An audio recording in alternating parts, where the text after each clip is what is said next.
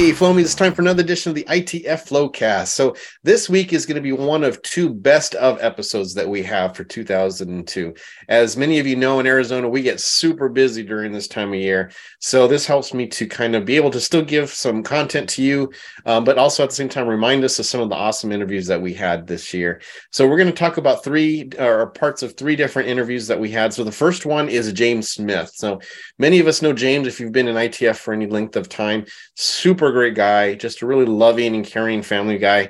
And we're going to talk about a specific time in his business life where he hired an employee for the very first time, and then tragedy struck for that employee. And it's just a really touching interview, and how we sometimes as employers, that employee-employer relationship goes beyond just kind of a nominal secular relationship, and just how he had to learn how to deal with balancing compassion for his employee, but at the same time making sure that his business continues running. So it's just a really touching interview. You're going to really enjoy it. So please listen into that. We're also going to speak with Dan Rinard, and those of us who've been in ITF for any length of time as well, we know Dan. He's just such a great guy, just super friendly, very giving.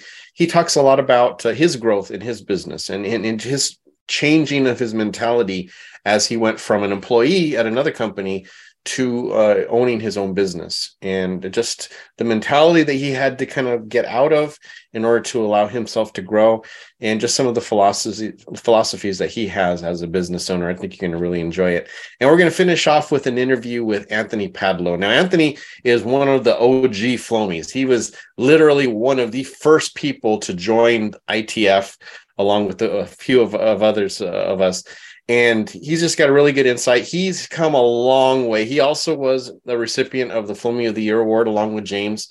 And there's a reason why. And in this interview, we're going to talk a little bit about some of the things that he had to overcome, both health with himself, his family's health, just kind of the ups and downs of balancing your emotions with business ownership. You know, he had been an employee for decades, and then finally going out on his own, and just all the challenges that he had. And he gets to be interviewed by Corey, who many of you know as a mod for the ITF group. So this is a really neat episode to just see them interact with each other, and you get a feeling for what ITF is really about. So I know you're going to enjoy this. Please listen in. This is a really nice episode. If you don't really get a chance to listen to the Flowcast very often, this is just a nice taste of what you can look forward to in the future. So thanks again, Flowmies, and enjoy.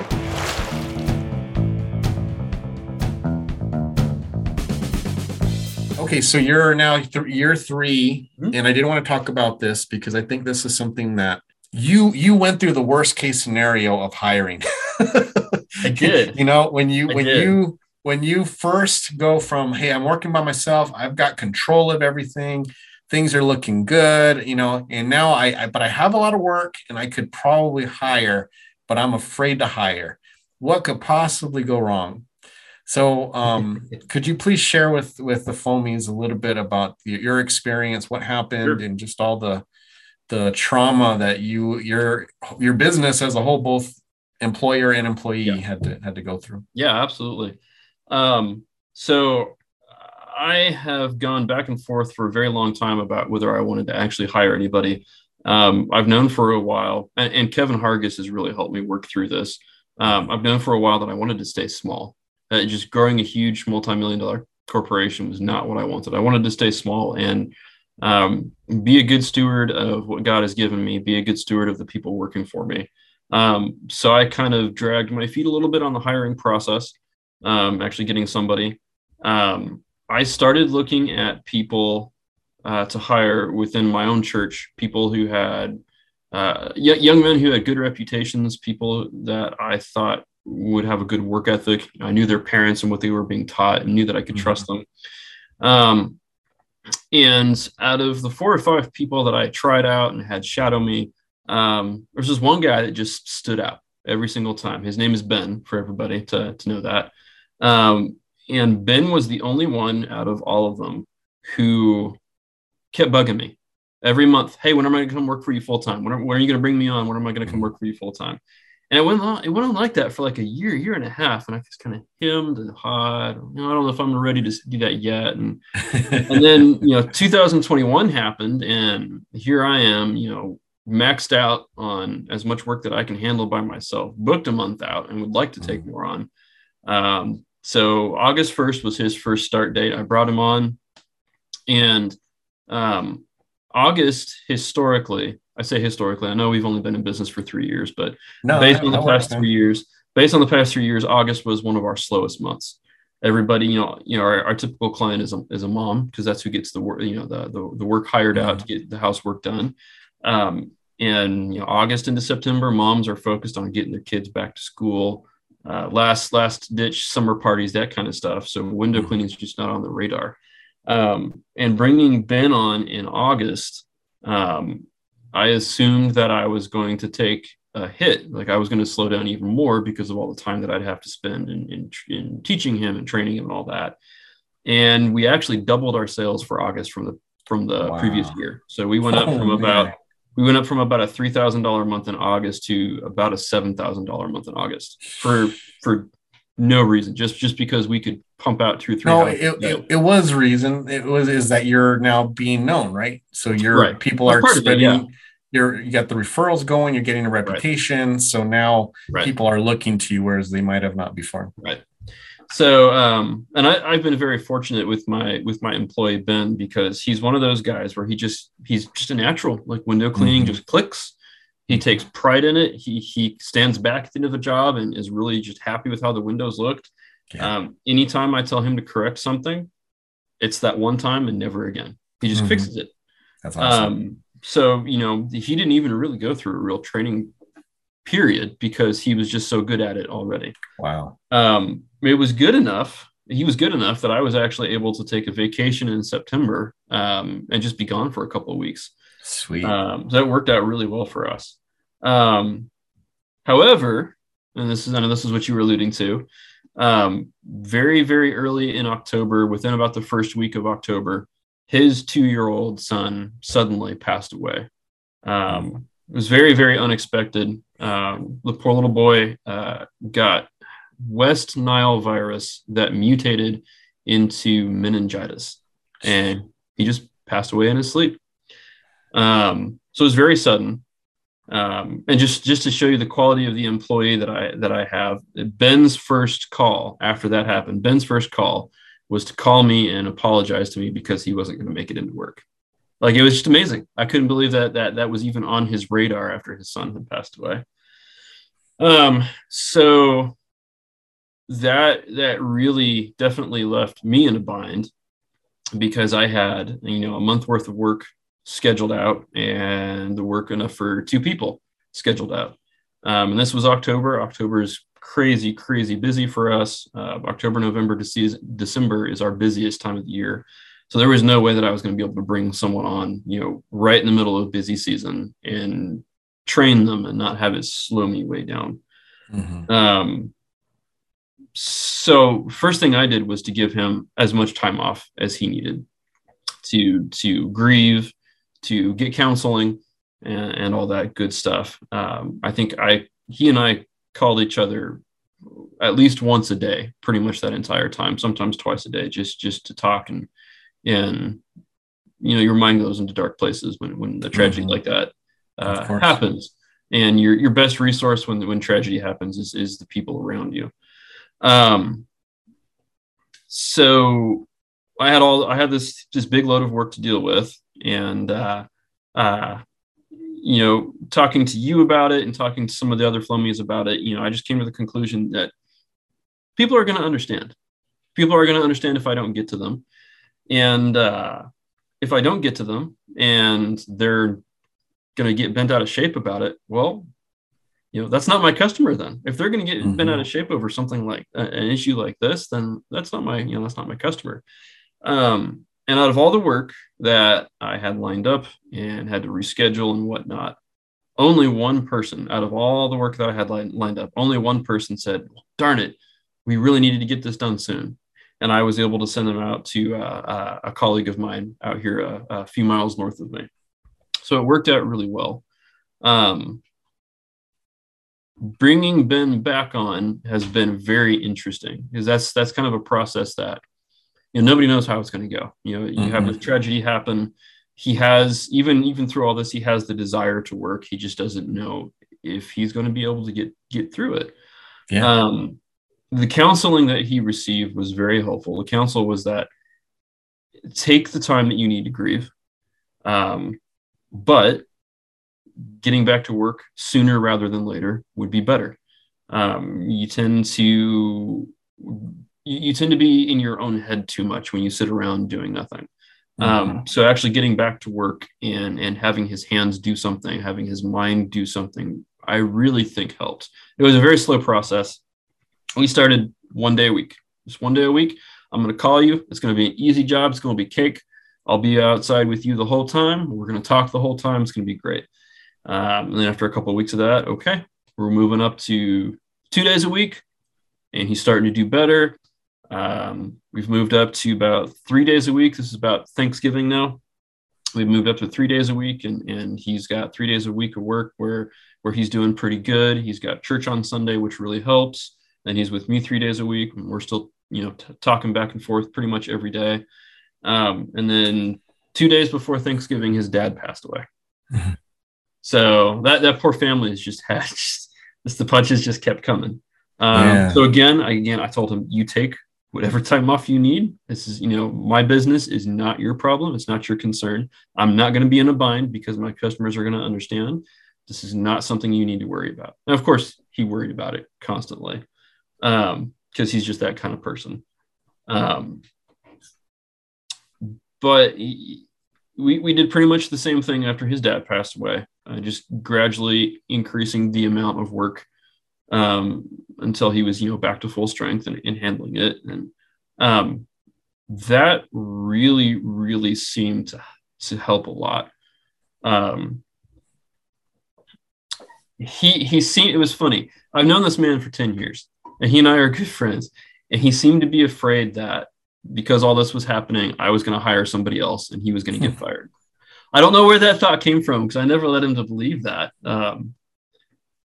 But he's thinking as a businessman, and I think that's what makes it. Right. That's what makes him. That's what all the good employees. Because I was like that, when I worked for someone, I didn't think of myself as an employee. I thought of myself as an extension of the owner. So I was concerned with his stake in the business as if it were my own. And that's when you have a good worker, because I've had those, and when they think of the business as what is my role in helping the business succeed, as opposed to how much money can I get out of this business? Right. Those are the ones you keep, and those are the ones you do all you can to hang on to. Sure. Right. I don't expect him to treat it like it's his baby, because it's not, and I can't hold him to that standard. This is my business, and he's never going to, fully treat it like I would. Mm-hmm. But man, he is so darn close to that. It's unbelievable. It's almost like I have a partner. So I really try to go out of my way to make him feel included. And just create this company culture of two people, that's something unusual. So we have a standing lunch date every Friday, whether it's in between a couple of jobs or after the jobs are over. The business buys us both lunch, and he and I sit down and talk about how the week went. What can we do better? What things can we change? What can we add? And stuff like that. Nice. I like that. We do that every week. We got to have our Christmas party a few weeks ago, which was a lot of fun. We went out to a really nice Mexican restaurant out here and went and drove around and looked at Christmas lights afterwards. So it really feels like I have more of a partner than anything else. But the funny thing is, so my goal with an employee has been to basically to arm the employee with as much knowledge and skill and expertise as possible, so that if he decided he wanted to go start up his own business and do his own window cleaning business for his family, he could. I feel like I don't have competitors. I have colleagues. There's more than enough glass to go around. And, the better we all are, the better we all look, And the funny thing is, he's got all this knowledge. He's very, very good at what he does. He has no desire to start his own business. He just has zero desire to deal with the paperwork and the red tape and the back end of stuff. He just wants to put a water-fed pole on some glass and get to work. And it's amazing. It's amazing. I don't think I could have found anybody better than who I found. And it's going to make hiring the next person really, really hard because I'm going to have high standards now. Of course. But you know what? If you hire on character, just like what you did, if they can grow up in this culture, then that increases the odds that the new person is going to kind of fall in line. But that also sends you a message, if they're not working out, if they're not fitting in, then you're like, maybe this isn't a good fit. Right. I remember I hired a guy, and now I was a little bit bigger. I had about 4 employees at this time, and he ended up staying with me for almost a full year, to his credit. But I didn't, until he left, I didn't realize that I had brought such kind of I hate to say cancer, because it wasn't like he was toxic. He just was very negative. And I didn't realize, because by this time I'm not with all the crews all the time. I'm saying crews out, and I was having 2-man crews at that time. And when I noticed it was, I had sent this guy and then my number 2, and he's very similar to your employee, just very business minded. In fact, he started his own business, so he left me earlier this year he had already started it. He had it for a couple of years, but it was always kind of little. And at the end of the summer, he just told me, I think I have enough work to live off of, Wow. And I wished him well and thanked him for all his work. And it was a big hole to fill, But when he came back one time and told me, he says, man, I just feel really bad after this job. And I said, why? What happened? I'm trying to figure out, thinking it's something wrong. But it turned out it was just, this guy he was negative, and he complained the entire job, and he complained about having to go do, because what it was is they were supposed to be, they were scheduled to work till 2. And then we got a call, and I said, hey, can you guys, since you're done at 2, can you just go take care of this other job? And, my number 2 was like, yeah, absolutely, we'll do it. And the other guy was complaining. Oh, we got to go over here. Oh, it's this house. Oh, I hate this. I hate that, And so I just realized, I'm like, man, I hadn't caught. I knew he was a negative person, but I didn't understand how he was affecting the culture of my business. Wow. And when we finally let him go, it was like someone opened the door and all this toxic air went out, and it was like, wow, everyone could breathe, and that taught me a big lesson on, because he was very experienced, he was an experienced cleaner, but that showed me that character always will beat out experience. You can train someone to be a window cleaner. You can't always train someone to be a quality person, quality employee. Yeah.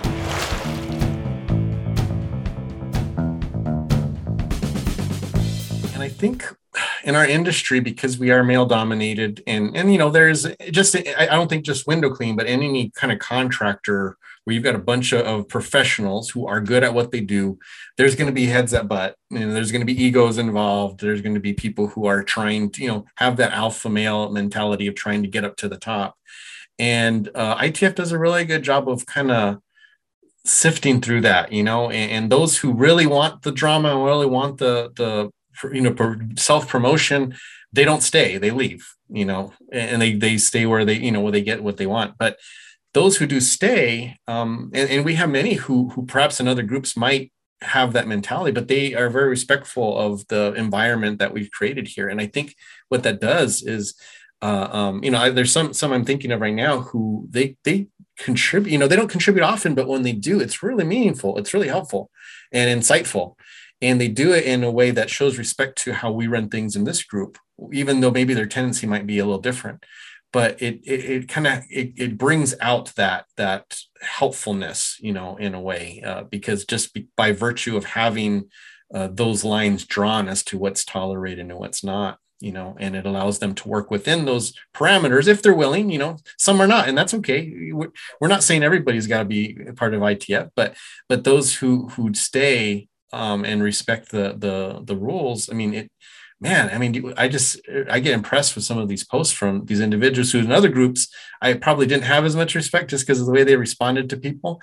But then hearing them, like, man, they are really insightful. That was a really good answer to some question that they gave, you know? There's some depth to the well, right? Yeah, there's some depth. Exactly. But that's also the humanity, right? Because and that's where my fault is to look at someone who may respond in a way negatively and make judgments on them.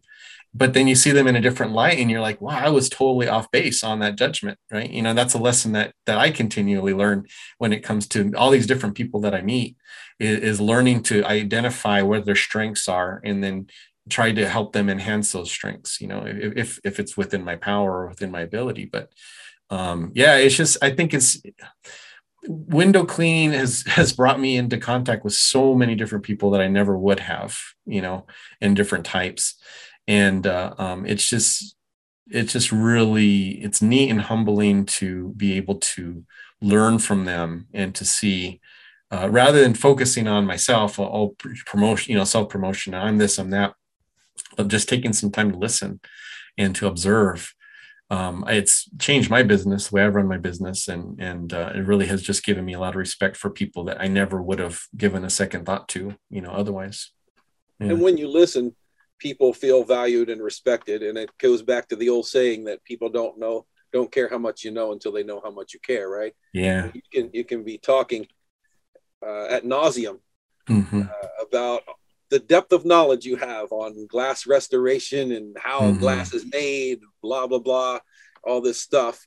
You know, but until someone feels heard and valued, they might not receive some of the things that you would like to share with them too. So it's the power of observation and just giving value to another person when you're with them.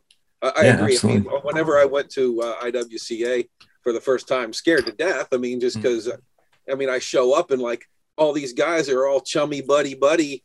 Right. They've known each other for how many decades of going to these conventions. And this was my first time there. And I remember finding a group of like-minded people in the industry, but also just with a value system. There were three other fellows there. Boy, we had a really, really impactful time on it with each other. And that was really special. So it's what year was that? That was 2016, I believe it was. Okay. My first one was in Scottsdale. Okay. Yeah, that was my first one too. Although I didn't go to I just went to the trade show. Okay. I drove up from Tucson since it was so close, and I just bought tickets for the trade. So walked in, looked around, didn't know anybody. No one knew me. You know, I just felt like I was walking around in a mall. Didn't buy nothing. Came back home. My wife was like, "How was it?" I was like, I guess it was okay. I saw a bunch of squeegees. Didn't buy nothing, you know. So that was interesting. So now I go back each year and I look forward to certain people of like, oh yeah, I get to see these people and catch up again. And I try to also be mindful that there's probably another Dan Rinard out there somewhere floating around that's this first year there. So it's nice to give out those first year tag things so that you can recognize that person, include them, make them feel welcome as well. Because it's tough being the new guy. Yeah, absolutely. I just totally felt. Of course, at the time, you know, when I went, it was the same year, 2016. I was just starting to grow. So my business, I had been single owner operator since 2000. You know, all the way up until about 2013. I think was when I hired my first guy. And then even then, I backed off right after I hired him. I think he quit, and I was like, I didn't hire for a little bit, and then I hired again. And I kept like kind of dipping my toe into, you know, getting bigger. And we had my daughter. That was the whole reason. That was the whole, if I hadn't had my daughter, I would still be a single owner operator, but we had her. There's a lot more expenses that came. Her health, nothing super dangerous, but it was concerning. We had to have some surgeries. We had to have a lot of doctor's visits. So I was like, I can't support the family off of what I'm making here. So I had to grow the business. And, you know, getting back to meeting people, like you said, it wasn't that one. The first one, I didn't meet nobody. I think it was San Diego is where I met two people, Michael Draper and Nando Medina, who's one of the mods, you know, at ITF.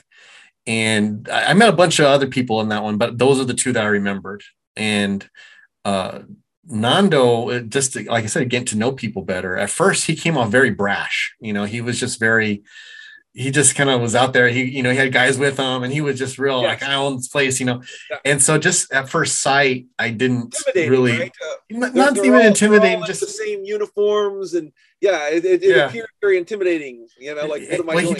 He just wasn't my cup of tea at first, just from what I was already judging him to be, And then we were in the same, it was the Sunbelt training class.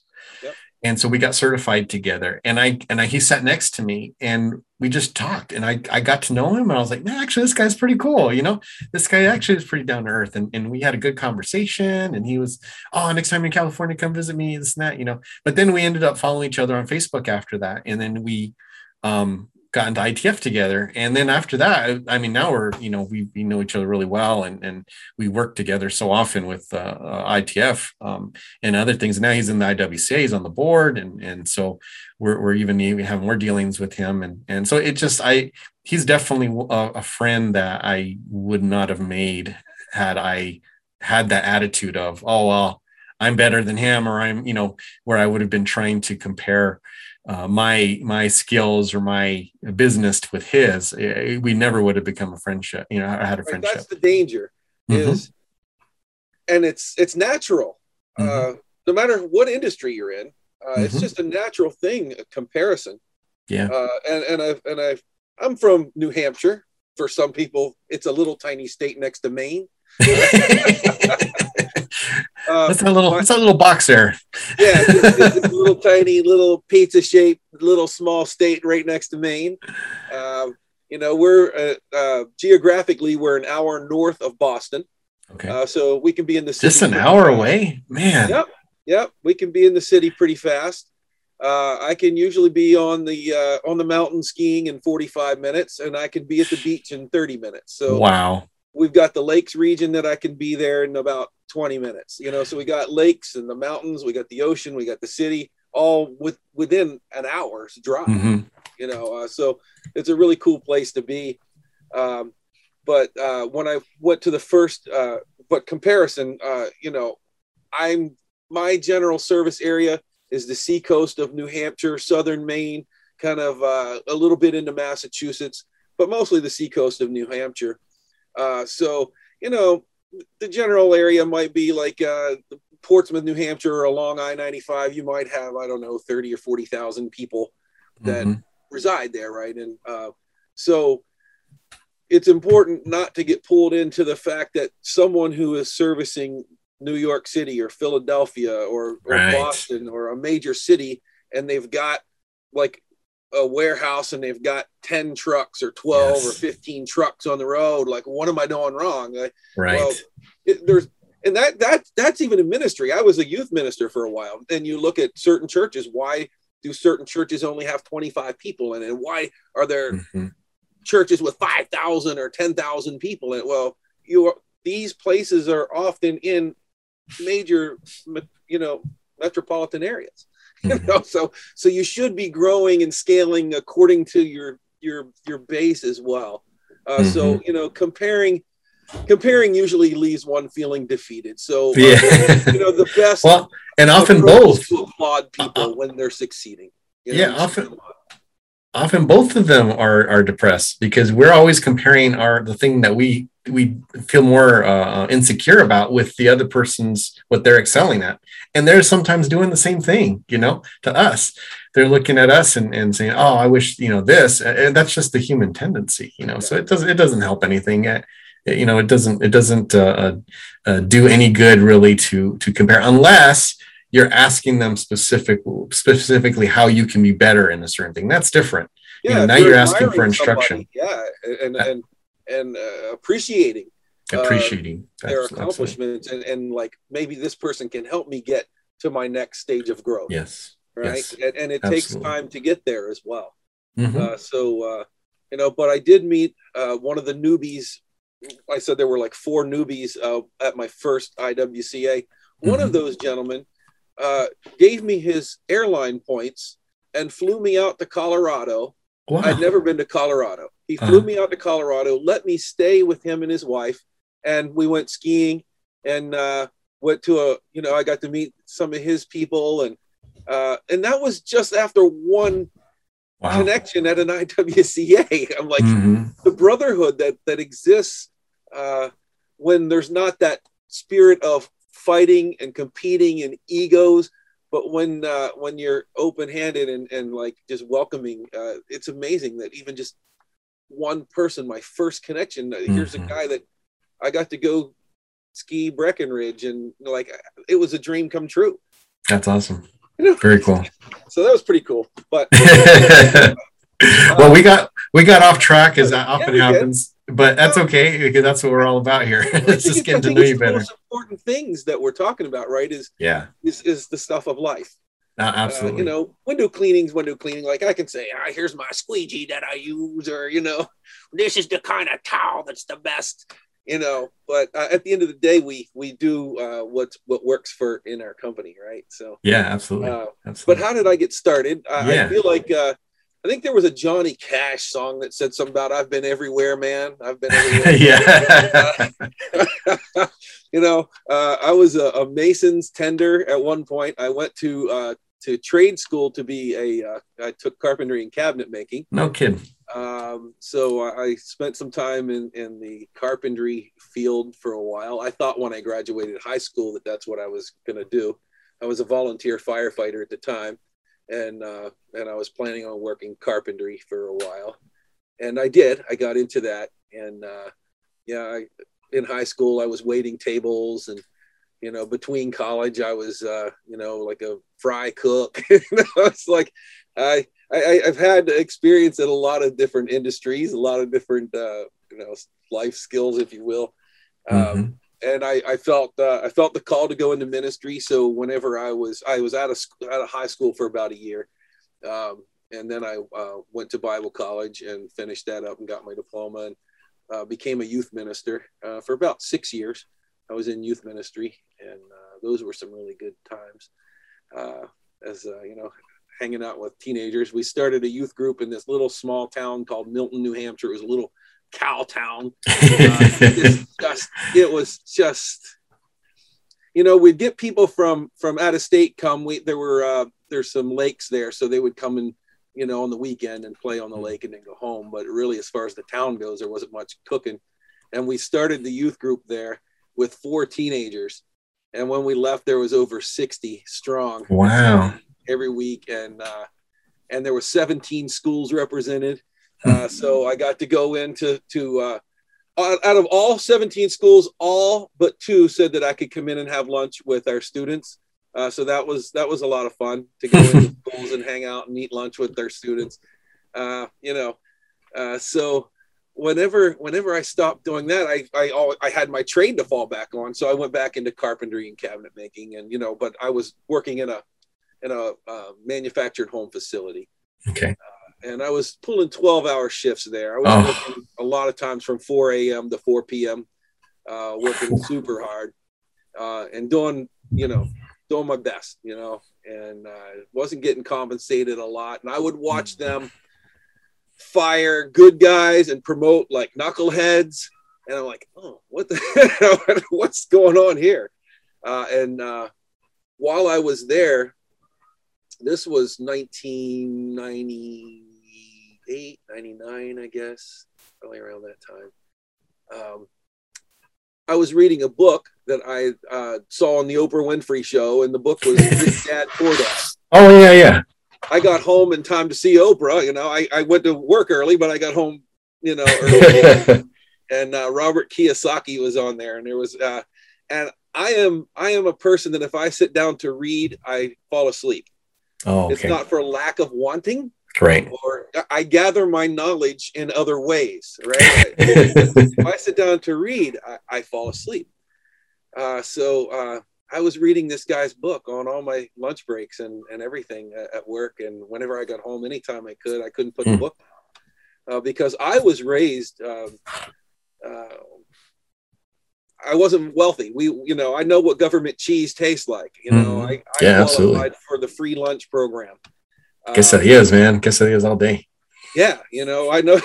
I know what I couldn't drink real milk after we got off. After I got out of the system, because I didn't you have powder and then you add water to it, and now you've got milk for your cereal. And to drink real milk after that, I was like, what is this gross stuff? I guess you get used to that government stuff, But my dad was a very hardworking man. He supported a family of 6 of us on a manufacturer's salary. He just worked an assembly line all of his life. He was a hardworking and a good man. And my mom was a stay-at-home mom, and she definitely could make a dollar stretch. Mm-hmm. I've never seen anyone handle money quite like my mom. My dad would just sign his check over. She would cash it and put it in envelopes for giving and for bills or whatever, and then when the time came, I guess she put it in the bank and then wrote out a check. It was her way of doing it, but she did very well. We didn't go beyond our means, but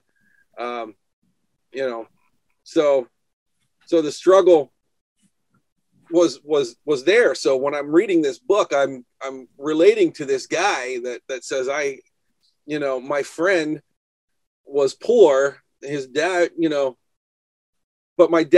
but his dad was educated, right? And said, you got to go and, you got to get all these degrees and you'll be successful and stuff. And this other guy saying, well, you can invent something, or there's another way of doing it. And I'm sitting there and I'm just taken in this book of new thoughts now starting to process. I remember my dad not too many years ago, even as an old man, when I would go down to visit my parents, we went to this fancy store at the end of town that sold wines and cheeses and and we bought some stuff to bring up to the house, and because it didn't come from the local discount grocery store, he's like, what are you doing? It's like, well, I thought I'd buy some nice things and bring over to you. And he said, quote, we are poor. We have always been poor, and we will always be poor. Oh, that was his statement to me.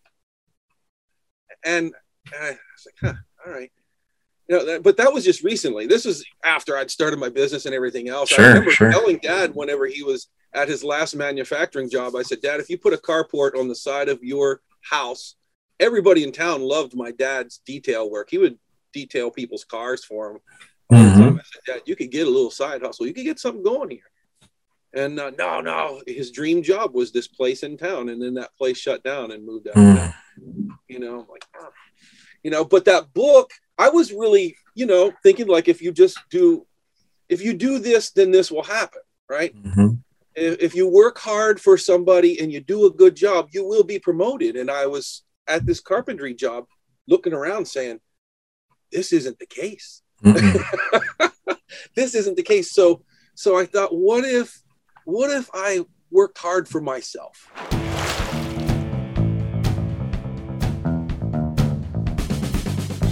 We're running against the clock here. I think we probably got about 10-15 minutes left. There's a couple more things I wanted to go through here.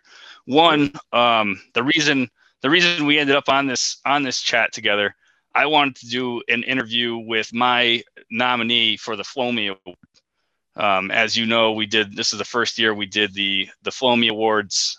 You pick, as an administrator, we each picked one person that kind of embodied the what it is to be a Flowmie, what it is to be into the flow community, being helpful, being positive. But there's a lot more to it than that for me. And, you're always someone that I respected in the groups right from the get-go. And it wasn't even in the Into the Flow group. We interacted in the Pro Window group probably 3 or 4 years ago. Mm-hmm. But you were one of those people. I have a pretty good BS radar. So you have to sort through a lot of the BS in that group, but I also have a good radar for someone who knows what they're talking about. And you were always one of those people that kind of struck me as, all right, this guy, he's highly skilled. He's intelligent. He knows this business inside and out. And, he's made the rounds enough. So every time I would see something, a post pop up where someone was looking for advice and I would see a comment from you in there. It was just one that I was always drawn to because I knew I knew that you knew what you were talking about. And when you said you were going to start your own business, I was so excited. I was so happy for you, because I just assumed you had your own business right from the jump based on your experience. And to watch you take your business from 2019, where, like I said, the economy was at a peak, and then to survive through one of the most tumultuous years, 2 years that the United States has ever gone through, is really just a testament to your resilience, your work ethic, your dedication, and your skill. So I just wanted to give you kind of a minute to just tell me how what does that mean to you to get that award? And it's yours. The stage is yours. It means a whole lot. And, the nice words you just said about me, I still have a hard time seeing it as it's a testament of anything but my dumb luck that I made it this far so far. But yeah, I do appreciate you,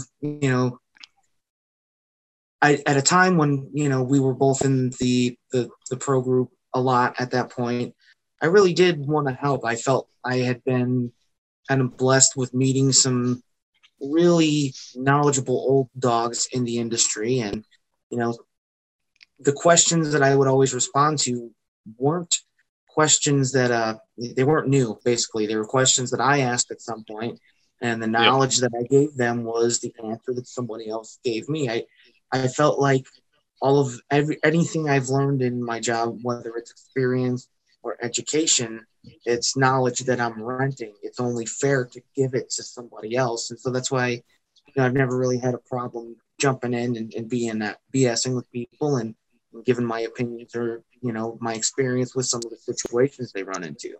Mm-hmm. And, for you guys to kind of pick me out for that, to me, it didn't even seem like something that was that special. I just, like I said, I felt like I was just passing, like playing Chinese telephone. I'm just passing the information that was given to me on down the line. But it seemed like something in those particular groups and in those particular interactions where someone was asking for advice or someone was asking for, just a little bit of more experience. And oftentimes the good stuff, like you and others would contribute, would get drowned out by the bad stuff. And it was just, that was one thing that was frustrating to me, where every good comment you get where someone was actually trying to be helpful, you'd get 5 negative comments or 5 trolls who just came in to bash the person and call them an idiot because they don't know. And I just dealt with this yesterday on another group where someone was asking a simple question about how to reinsert the clips in the Sorbo channel. And I remember the first time I got my first Sorbo channel, I wasn't paying attention when I took the rubber out. I just ripped the rubber out. One clip fell on the ground, and then I was like, oh, I went to put the other one back in, and I'm looking at it like, I don't like which little knob does it slide over? Does it go in the front or the back? Like, I'd never dealt with a channel like that before. So it took me a couple seconds and a few tries to figure it out. And these, people just jumped down this guy's throat. Sure. And it's frustrating to me to watch someone that is reaching out to a group of professionals for a little bit of advice and just a small little tip like that, and just to have people jump down their throat and be so negative and demeaning to them. But you were never that person, and that's one of the things that drew me to you early on. And it's not just your knowledge and your dedication to helping the window community, but like I said, your resilience. You've also dealt with your own personal health struggles while trying to maintain and start up a business, and you've managed to come out on top of that.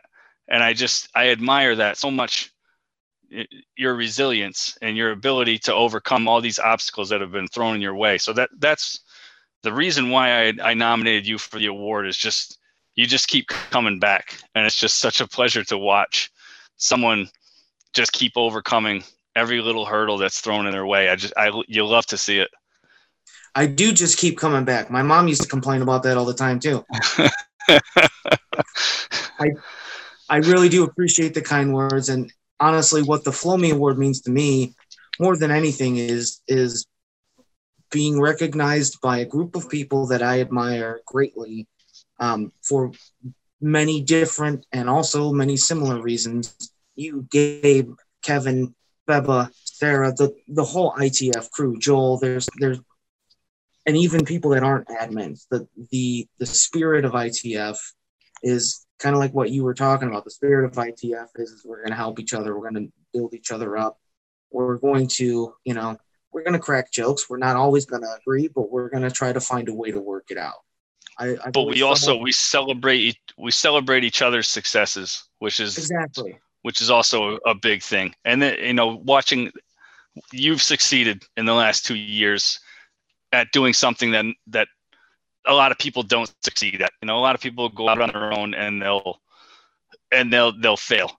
And a lot of people that were faced with the circumstances you were faced with in the last 2 years between the pandemic and your own personal issues that you had to deal with health wise. I know you spent quite a bit of time in the hospital trying to get your body right. Some people I would say not some people, most people will not overcome that.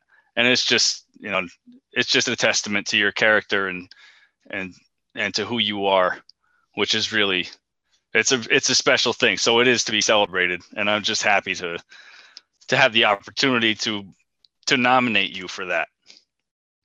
It is much appreciated, Corey. I really do thank you for that. And well, you deserve it. I'm in my office now. Otherwise, I'd show you my Flowmie award. As embarrassing as it might be, it's on my nightstand in my bedroom. It's got the place of no embarrassment. No embarrassment. I got my little trophies and my little knickknacks up and around as well.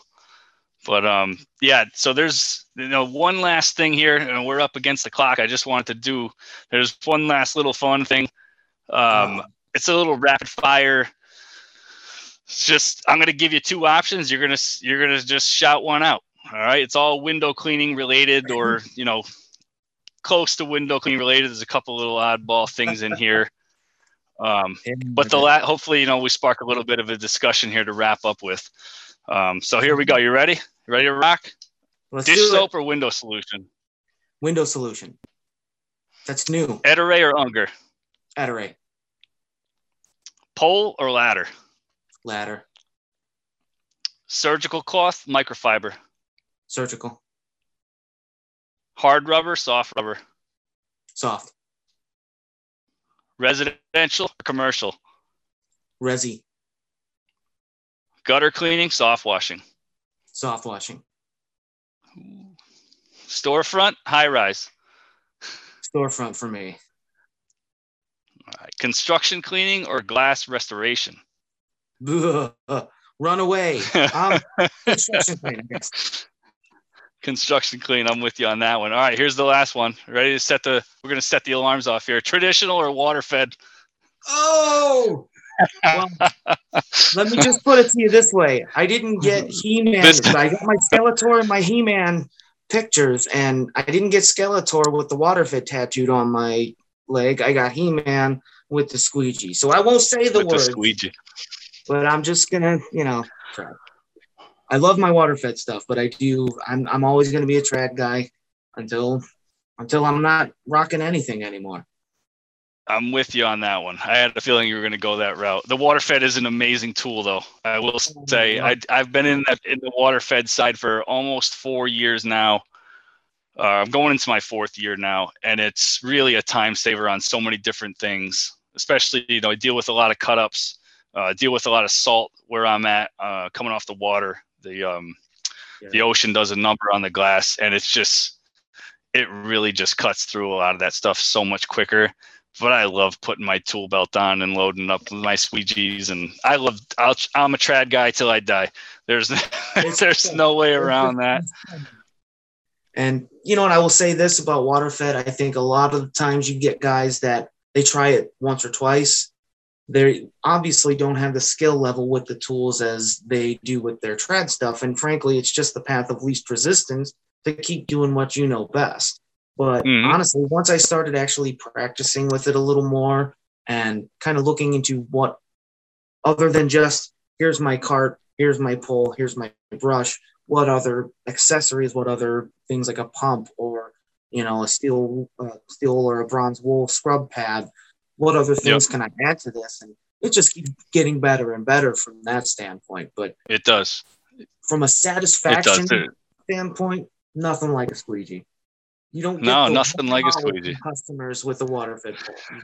That's all I'm saying. And you're face to glass. You can you see it in real time from the ground. It's got to drip dry, and then you got to go back and inspect it.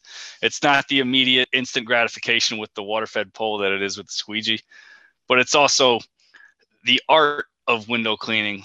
I think is in the squeegee, and Absolutely. The water fed pole. I'll tell you what, I'm very spoiled using the water fed pole, but there's a lot of times where I'm like, I'm going to throw the ladder up. I'm going to go up and I'm going to do it by hand. And it might not be always the quickest route, but I'm still, until I can't climb the ladder anymore or throw it up on my shoulder, I'm going to keep climbing. I'm going to keep squeegeeing. It's part until of the day I die. Cause I love. Absolutely. It keeps me younger. It keeps me in shape. It's fun. It's a way for me to enjoy my day. But I will admit there are more and more jobs that I'm looking at. Do I pull the 40-foot off the truck? Of course not. Let's get the water fed going here. So I'm at a point now where I think anything 3-piece stack or lower, I'm probably going to still end up doing trad unless we're talking just a huge job or a lot of French panes. But anything above that, water fed pole without a doubt. Yeah.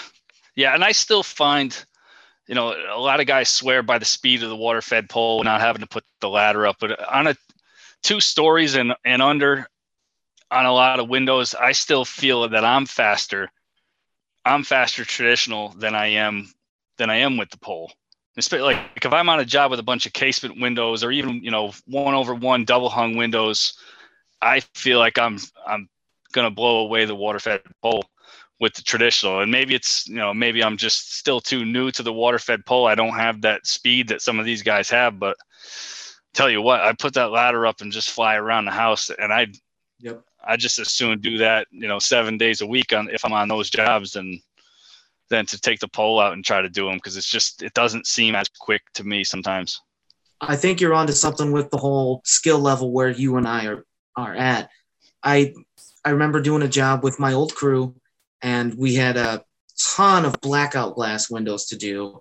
And it was basically a 3rd-story commercial building.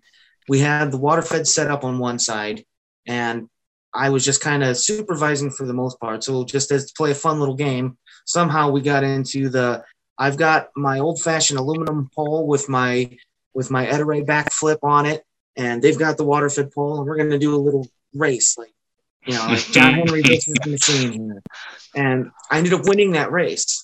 But honestly, it was me at that point, maybe 17, 18 years in as a window cleaner versus some guys who are still learning not only just their equipment, but their trade in general.